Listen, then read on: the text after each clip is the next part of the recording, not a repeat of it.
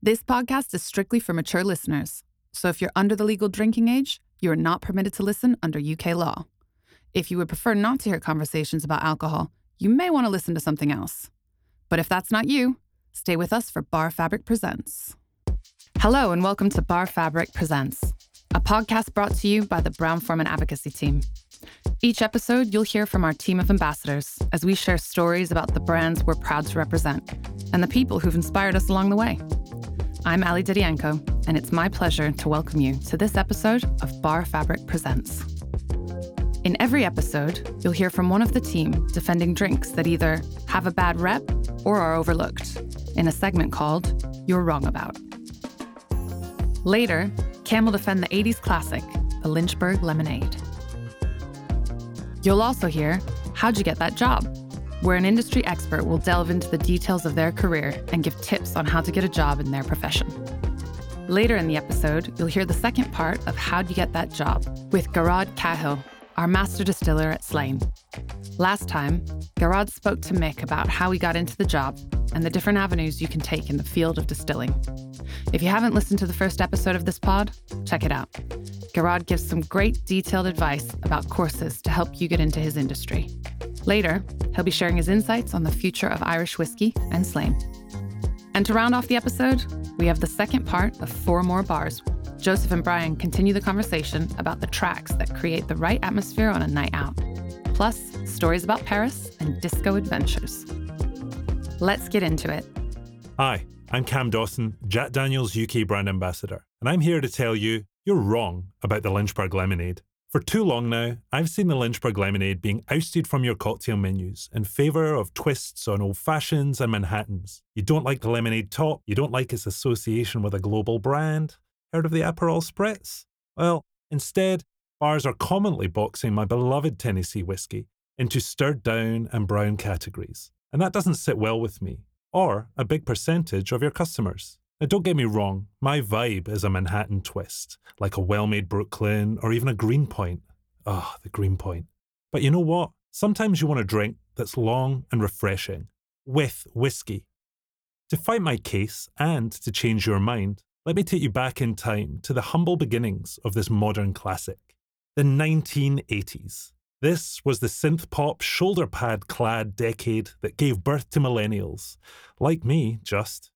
Purple Rain, the Goonies, the Rubik's Cube, and even Post-it notes.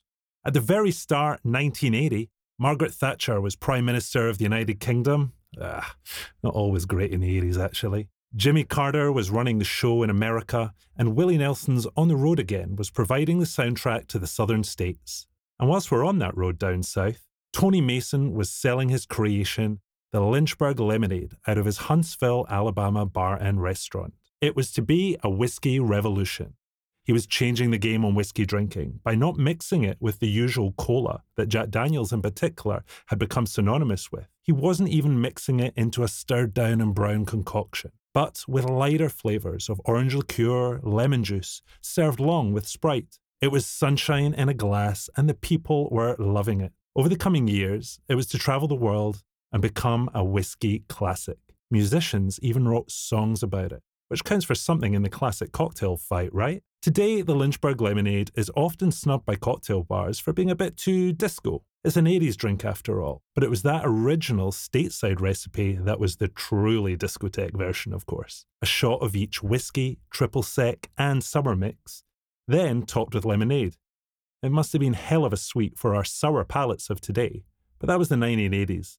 And it was from the same place where they serve you mashed potatoes with marshmallows on top. Nowadays, the go-to recipe is much more balanced and focused on the whiskey. I stick to a tried and tested formula of a shot and a half of Lynchburg's finest, half a shot of triple sec, the juice of 2 lemon wedges, and a top of Sprite. The only ingredient there from the 1900s, by the way, is the Sprite. Classic much? It's super easy, it's super fast, and it's super refreshing. Angry that it's not the original recipe? Well, a lot of the original Manhattans had gum in them, so I'm good with this twist. But here's the thing. For those of you that still ain't sold on the drink that your customers love, remember, we're cocktail bartenders. We upgrade, we twist, we reinvent, and we give it the all 2.0 treatment.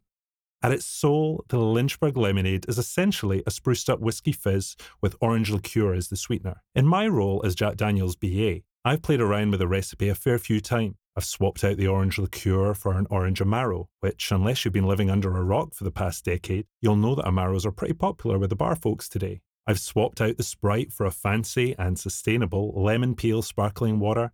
I've even dashed a bitter or two in versions. The truth is, the cocktail is fully customizable. But do we really want to change it? In its original form, the Lynchburg is a simplistic beauty. There was an old poster advertising Jack, which I love.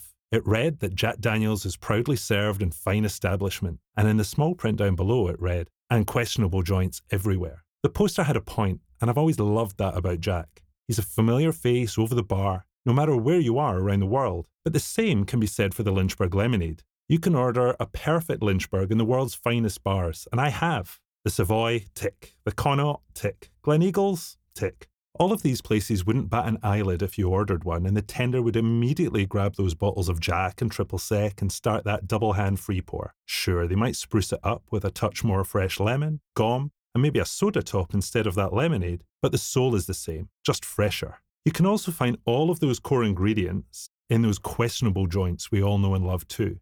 I'm pretty sure I've spotted all the ingredients needed for a Lynchburg in The Rover's Return and the Queen Vic on TV. Sure, the server in these types of places may need a spot of coaching on ratios, if you're that sort of customer, but it's a pretty forgiving cocktail, you know? So get off your high horse and bring back the Lynchburg Lemonade to your repertoire. I'll let you off with mixing the fresh juice, gum and soda version. Hell, garnish it with a mini Rubik's Cube and transport your guest back to the 1980s if you must. Anyway you're making it, Viva la Lynchburg Lemonade. Stick that on a post-it note. After that passionate defense, I'm feeling a bit sour that the Lynchburg Lemonade is no longer available in RTD format. I mean, what significant changes have you seen in Irish whiskey over the last 20 years that really do excite you? If you look at 10 or 12 years ago, there were 3 or 4 distilleries in Ireland. Now we are on 32 or whatever it may be at the moment. That in itself is jaw-dropping in terms of the range of distilleries, in terms of size, in terms of raw materials, in terms of different processes, but also in terms of talent, curiosity and innovation as well. So rather than the newer distilleries, which generally tend to be smaller, but the newer distilleries are coming along and rather than being in the shadow of the bigger distilleries, and the bigger distilleries are making very good whiskies, the innovation and the new releases and the unusual maturations have actually influenced the larger distilleries to actually start taking on this curiosity and looking at their own customers and saying, okay, well, if people want some variety, they have excellent distillers, they have excellent products, and they can start playing tunes with that. So I think the rise of the smaller distilleries in number and then to a lesser extent in terms of overall volume has really shaken up the industry in a very positive way. It's become even more consumer focused. It's satisfying a need, literally a thirst and a curiosity for what have you got that's new? What have you got that's different? How do you make that? Why is that different from this product, either from yourself or from somebody else? So there's been a real uplift in curiosity from consumers. A lot of people have come on board saying, I thought whiskey was an old man's drink. It's certainly not. And what are these new upstarts, I was going to say, but these new upstarts and startups, what are they doing and why are they getting such traction and such media attention? So the whole business has been turned on its head, all for the good. And we're actually seeing such a range of whiskey types, finishes, blends coming along that it's a very interesting time to be in the business as a distiller, but also as a consumer and somebody fascinated with whiskey. The other piece is, and this is what, there's often debates on this, usually late at night after people have had one or two to help their discussion, is, okay, so I only drink this whiskey and I only have it with a sip of water and I must wear tweed and I must sit down beside a fireplace and whatever else it may be. And actually that couldn't be further from the truth. Yes, there are some sipping whiskies that are really enjoyed on their own and people should enjoy them there and not throw in a lot of blackcurrant or something like that. But the revolution of the cocktail arena with fantastic whiskies at their base has really taken Ireland and the world by storm. And that's a very interesting place to be, because some whiskies make absolutely fantastic cocktails. And if people enjoy them in a cocktail, or they enjoy them with a drop of water, or they enjoy them with nothing but ice, more power to them. Let them enjoy it whatever way they wish. Yeah, I think just echoing what you've said, on the experimentation stage, and 32 or plus distilleries, and immediately I thought, well, that's one for every county, which is nice little fact. I might drop that into one of my sessions as a little joke.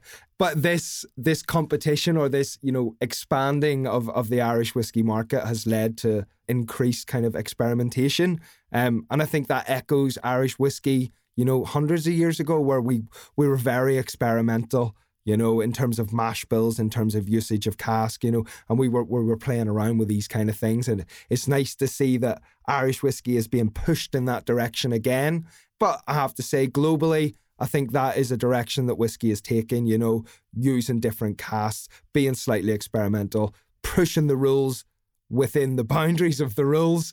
I think with lockdown, especially in the last couple of years, people realise how easy it is to make drinks, at home. And why not use their favourite spirits? Why not start thinking about, rather than that espresso martini, well, maybe we can sub in, Irish whiskey, or we can sub in some of your other favourite spirits. And they're starting to experiment. They're less afraid to mix. And the want for premium spirits is increased massively. People want quality now much more than they might have done in the past, which I think is great for our industry. And those drinkers, like you said, anybody, you can drink it however you want. But if you come into whiskey through cocktails, you're ultimately going to end up sipping it. So for us, it's a win-win anyway. More people love Irish whiskey. We, like you say, drink it however you want, enjoy it however you want. It's your drink. So obviously we mentioned your extensive experience in brewing. So 19 years, brewing all over the world globally. I mean, how has that benefited your career progression into whiskey production? Yeah, when we make whiskey here at Slane, we're using raw barley directly from the Castle Estate, and also malted barley. So knowing your raw materials is really important, and understanding how to get the best out of them. In the brewing world, I've used weird and wonderful things all over the world to make really good beers, but the fundamentals are still the same. I have a starchy grain. I need to convert that into a sugary wort that then our yeast can get going with. So in terms of the brewhouse processes, from the quality of the raw materials in the first place, how to then store them, mill them correctly, get them into the mash, get the full breakdown and a comprehensive breakdown of those starches into fermentable sugars, and then the understanding yeast and fermentation. That's brewing and that's distilling. So I spent many a year doing that. My doctorate in brewing, or my PhD in brewing, is actually in brewery yeast management, how to manage yeast, how to get the best out of them, how to understand how they work. And people used to say to me that I was a bit crazy, that sometimes you need to think like a yeast. So if you're sitting in a wash, is it too warm? Is it too cold? Is it the right ionic balance? Is it the right nutrition there? Did the fermentation run too short, run too long, run too hot? They're living organisms like us. So if we are in an environment where we're not particularly happy, we're not going to perform our best. So yes, I do think like a yeast, and I don't mind saying that. It helps you understand every path that yeast takes throughout the process. And so the brewing and the raw material, and the brewing and the fermentation side, all the experience I have has been just as important in the brewing world, but it's even more important now in the distilling world, because you get that wrong, then you don't make good whiskey spirit. You get it right, you make excellent whiskey spirit. So the whole brewing prelude to my distilling career has actually been time well spent, and has actually given me the expertise and the understanding and the toolkit to actually build a fantastic distilling process here at Slane. I'm really glad to hear that. There you go. That's exactly what we're after, isn't it? But like you said, it's all that experience in working with yeast, because that's where the magic starts. Well, it starts in the field with the barley, but we can't extract those sugars, those fermentable sugars that you mentioned, to kickstart that flavour production. When we go to fermentation. What a lot of people don't realise as well, Mick, is that the yeast is producing all our alcohol in our fermentations, but they are also producing a wide range of weird and wonderful flavours, like these fruity notes. So you can get apple flavour, banana flavour, pear flavour. They're all coming from yeast. So if you treat them in a particular way, you can encourage them to produce more of that. And they're all the bedrock for beers, but they're certainly the bedrock for whiskies. And then in the distilling process, we need to take the greatest of care to capture all of those flavours in the right proportions, so that we're then making sure that they're locked away in the casks and make sure that they're giving us the balance of flavour and the complexity of flavour that we want. So the yeast is very much the unsung hero in all of this for producing alcohol, but these other fantastic suites of flavours. The unsung hero, I think, is exactly right. So we focus a lot on sustainable practices at Slane. Can you tell us a bit more about what that means and how we implement that on a day-to-day? Yeah, if you even look at the location of the distillery here at Slane Castle, we're in the grounds of the castle. We're in reclaimed ancient buildings here. So we've tried to minimise the amount of new build that was possible. And if you look at parts of our spirit store, they're actually made with long life wooden beams and wooden pillars. So rather than having lots of concrete and brick structures, which are, let's say, carbon intensive to produce, we've actually looked at sustainable building materials. So nestled then in the heart of the estate, we're actually able to supply most of our own cereals for production of our whiskey, whether it's raw barley or malted barley. And then we have the fantastic resource of the Boyne River right beside us. So we use that as our source of brewing water, but we also use that to cool our stills when we're running our distillation process. So rather than having large refrigeration plants or big cooling towers that would take away from the ancient history of the site here, we're using river water. We're taking it in, cooling our stills and returning it unchanged, apart from a small temperature rise back into the Boyne River. So what could be more natural way of doing that? There's been money spent very wisely. The quality of the plant, the distillation plant itself, whether it's the brewhouse, the stills or the fermenters, stands for itself. And we actually have Rolls-Royce plant here to give us the best possible quality of whiskey spirit, but the best efficiencies and to run them in the most economical way. The piece that I like is there's such a traditional view of whiskey making here as well, to honour the old practices and certainly stick within the regulations.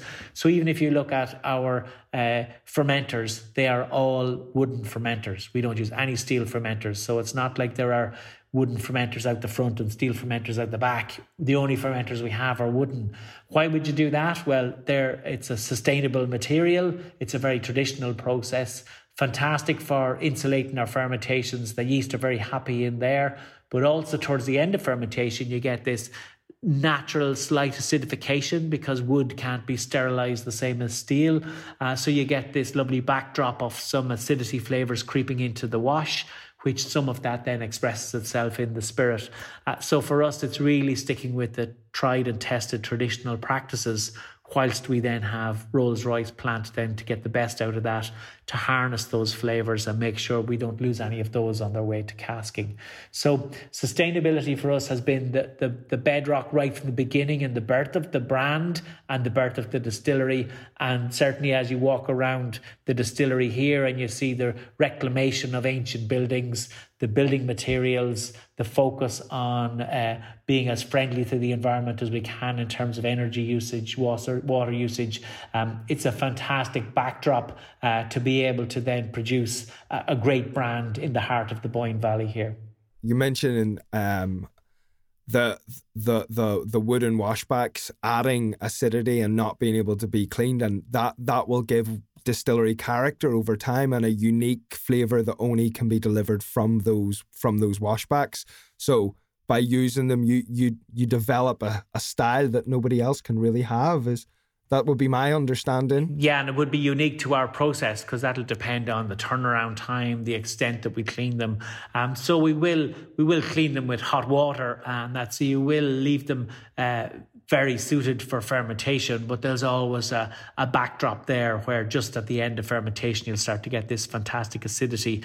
And those organisms are from the Boyne Valley, so they're unique to here, and they'll actually then always be here as we keep brewing and sending our washes forward then for distillation.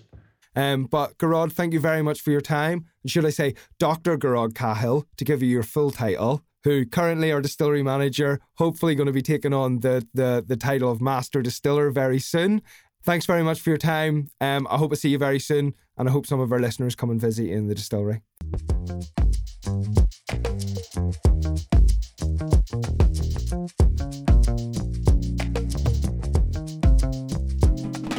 All right, welcome to Four More Bars. This is a segment that's dedicated to the best music in hospitality, where, as always, I'll be thrusting myself completely out of my depth by speaking to experts in the musical arts, such as Brian Gaillard. Okay, the next one is a song that reminds you of your first time working in venues, whether that's DJing or playlist curation or even playing live. So that would have been at my last job in Paris before London. That was at the Hotel Indigo, Paris Opera, boutique hotel, once again, very well targeted. Worked there for a couple of years and really pushed to really make it as lifestyle as possible. It was in the lovely pedestrian Parisian street that could not look more Parisian than that. It's just a lovely place to hang out in, really, leading to a theater and those beautiful terraces right there that I felt had to be exploited in a way. And 3 summers in a row, I got to DJ on the terraces, put this in place always in summertime, where family and friends and friends would always join and have an after work kind of great time in open air. What was, as in still really trendy, was like the French boogie trend. Music genre really that came back to life. There were some reissues at the time on vinyl from some labels in Paris about those forgotten tracks of kind of the French response to Italo disco. Right. French boogie, boogie. I guess the official name of the genre. Didn't last long, few years in the 80s, just some very light-hearted, lightly written lyrics and overall very danceable tracks. If you're fluent in French, you would think, what are those lyrics even mean? What is this about? But it's just all about pure enjoyment and enjoying, partying at night, just enjoying summer in Paris. Lots of lyrics actually mention Paris in some areas in Paris, all over France. And there's a strong, and the track I selected, Easy Life from New Generation, very bassy, feel-good track, summer track definitely, with a strong Hakuna Matata feeling to it, I think. Yeah. It's like this. It's just about, enjoy yourself, whatever happens, just keep enjoying yourself, dance to the groove and just enjoy life, really. Oh, that's good. And it became an anthem for all my group of friends, really, and it was on a loop for I guess 2-3 summers in a row easily. It's just it's a joyful track. Well, I mean, I love disco as well. I'm certainly not as well versed in it, but my impression of even when it is in English, there's not that much depth to the lyrics anyway. Normally, it is just about sort of enjoying your life and stuff, which is part of the wonder. But that was the funny thing when I was listening to this. I couldn't understand what they were saying, but I was like, I know they're saying nothing. They're not saying anything really. But yeah, it's just good fun. It's just a great track overall. It is fun. Well, look, I have 2 things to say on this. The first is, can people still go to this venue, by the way, in Paris?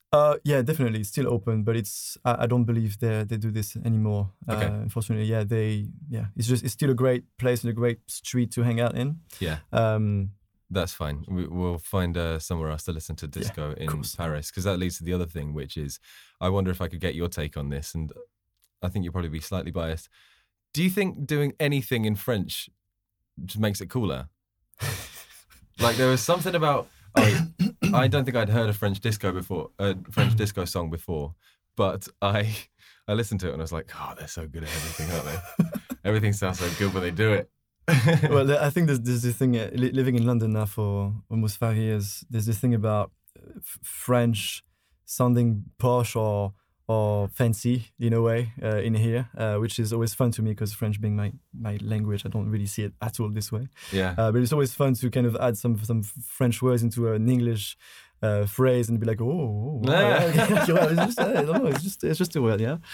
But yeah, and actually most disco producers that would be French obviously wrote everything in English, because that was the thing to do at the time. Yeah. But I'm very happy that this movement happened, and we've got plenty of those tracks that are still need to be digged here and there, and it's just I have a whole playlist of this obviously on my Spotify, and there's a lot to listen to and a lot to have fun to. They're all really summer tracks, I guess. So so much fun to listen to, and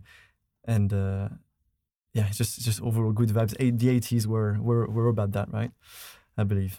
All good fun all around Europe and the US. Lots of good music being produced, and every country would do their little bit of funk and jazz and disco. Italo disco. You get jazz and funk from Brazil, which is brilliant. Yeah. South African as well, like all over the world. Japanese boogie as well happened. It's called city pop. It's also brilliant. Same again, very light, very synth pop-y. Yeah. But yeah, overall the 80s were all about that. Oh, that's fun. That definitely resonates with my first memories. My first exposure to disco, I was living in Bristol. It was Emilio who got me into it. Oh, nice. This is Emilio De Salvo, a little shout out for the man who deserves it most. He now runs Satan's Whiskers, but back then he worked in a bar called Red Light, and he would put disco on after hours, and it just sort of changed my life, I suppose. And it coincided with a really beautiful summer in Bristol, and it was just sort of walking around. It never felt like, enjoying life never felt like that before, because it was listening to that music and walking around in the sun was just so good. All right, that is brilliant. We'll move on to our final one, which is a song for a venue that you would like to shout out.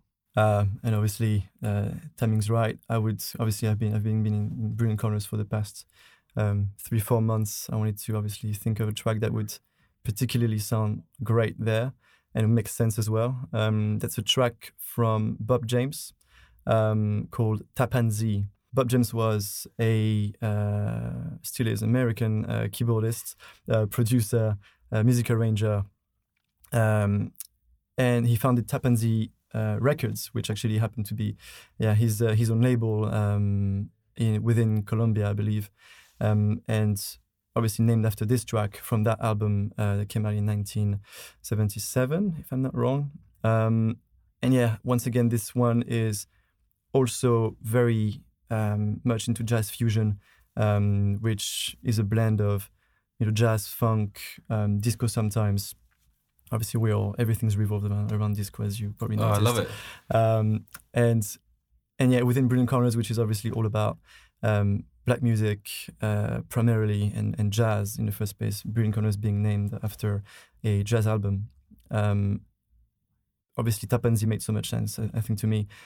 Could also be a great transitional track between dinner and dance floor within the walls of Brilliant Corners, I believe. Yeah, it's such a brilliant place. I always really admired that. You can tell I've gone on about it a lot. There's that transition, but somewhere that can do both is really great. It was on the first conversation that I had in this podcast that this person was talking about acoustics in a room and the importance of it. And I mean, I always had a bit of insight into this just because Satan's Whiskers was really great for it. Like, it was really good for dates because people were all sat together in this middle section. You and the person you were with were right next to another couple and then another couple next to them. So it was quite close. But the music was played loud. So there was something isolating about that there's obviously safety and comfort around people, but given the texture of the room, you never really felt like you had to shout. So it was like the best of both. I always thought that was so well done, and it is the same in Brilliant Corners, because the other end of the spectrum is the worst thing in the world, where you walk into bars and you know the music isn't that loud, but for some reason you're having to shout. And Simon, my first guest, gave a really good example where you, even more than that, you walk into certain restaurants and bars and all you can hear is cutlery. You know, people managing certain places think this is part of the experience, having no music at all, or having too much of it, or having just the right level. You know, curating the music is one thing. Most places just don't really. Obviously, Satan's Whiskers do it brilliantly, and they're known partly, obviously, for their amazing classic cocktails, but for the music selection, which is always impeccable and matches so well the space itself and the area. But yeah, there's nothing worse than I guess walking somewhere and having to shout to just have a regular conversation, right? So when it's well done, sound and music together, it's rarely done right. I think very rarely. So when you find a place that does it right, it really kind of like, it's always in the background, but it really elevates the experience overall. Even if you come in just for dinner, just for one drink quickly before, after dinner, or just before coming home, this background thing that's just so refined will make a difference, and you will be talking about it to your friends and your family, and hopefully come again, because not many places, most places don't do it right. Yeah, it is a special place. And I'm fairly sure this is okay to say you're opening a second place soon, right? We are indeed, within a few weeks now. Oh wow. It's coming very fast. See, you are a sort of man made of calmness. I feel like at this moment, you know, in sort of venue openings, people don't typically look like you right now. Well, I'm still I'm on my off period right now of the week, so I'm still quite relaxed. I try to keep it chilled. But yeah, there's a lot to do. Yeah. But it's overall very exciting. Obviously, I feel like I came at the right time for all this. It's the first opening of a permanent venue. Since Brilliant Corners opened over 8 years ago now, so it's a kind of a big deal to try and make it right. It's going to be called Mu, which is also a jazz album name from Don Cherry this time, and it will feature live music, Robata Grill, so more of a cooked kind of fireside cooking Japanese food, and a slightly bigger bar and bigger floor as well. Literally 37 seconds walk from Brilliant Corners, which is overall quite cool. That's good. I wonder if there's going to be just sort of like traffic in both directions from one venue to the other. Yeah, most likely. I guess we're discussing it already, and we'll see how that turns out to be. But overall, you know, the community that Brilliant Corners built, kind of passively and actively along the years. With also their pop-up in Hackney, Giant Steps, which happened to be very successful, and people love the idea and once again the sound system and the curation and all the great parties they had there.